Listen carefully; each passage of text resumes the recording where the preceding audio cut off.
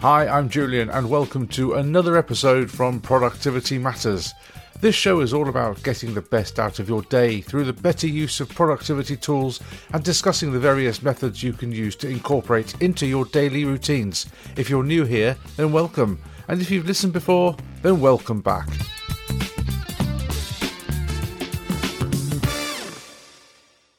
We are in uncharted waters. The world is turning upside down before our very eyes, and there is so much uncertainty. It seems that everyone is taking the opportunity to mention coronavirus in podcasts, in YouTube videos and the like, and in a way this is quite right. As many people as possible are now working from home, this can bring challenges in itself.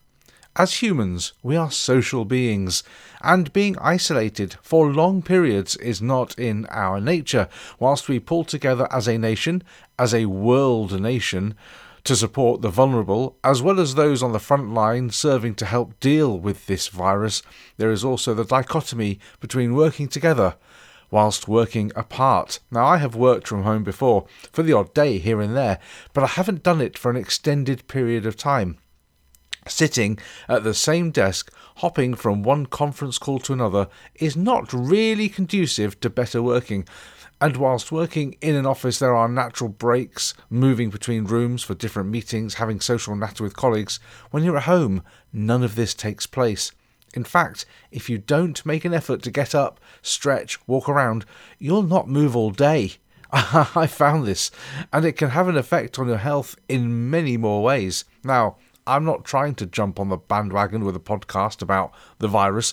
No, now we're stuck at home. This is also a prime opportunity to do some virtual housekeeping. The internet has afforded many ways to make our lives easier. Ordering supplies, arranging holidays and trips, ordering a takeaway meal, banking and general shopping.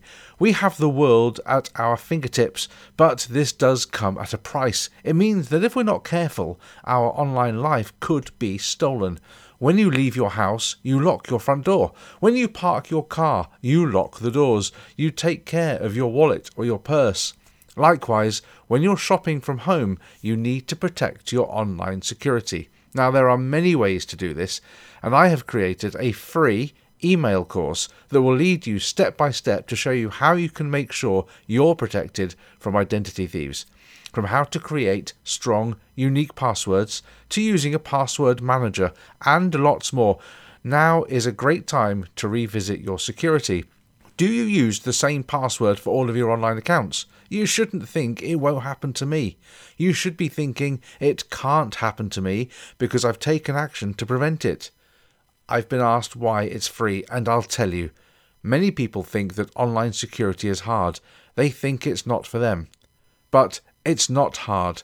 It is for them. I believe that everyone should take responsibility and take control of their own online security. So, this free 8-week email course is designed to help anyone to step up and improve the security of their online life.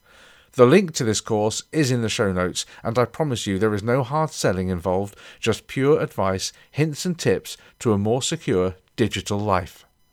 Before I finish, I also want to reiterate the advice and the direction we've been given by government. COVID-19, the coronavirus, is indiscriminate. It's not gender-biased. Sadly, it's not age-related, nor does it discriminate based on race or religion.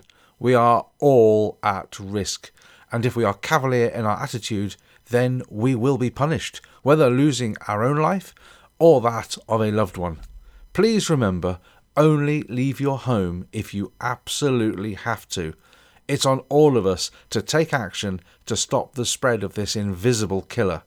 To repeat a very well-used phrase, please stay at home, protect the NHS, and save lives. That's all for this episode. Hopefully you found something interesting, and if you have any comments, then I'd love to hear from you. Just message me via the link in the show notes. Please don't forget to subscribe where you normally listen to your podcasts so that you never miss an episode. Thank you very much for listening, and until next time, please remember, productivity matters.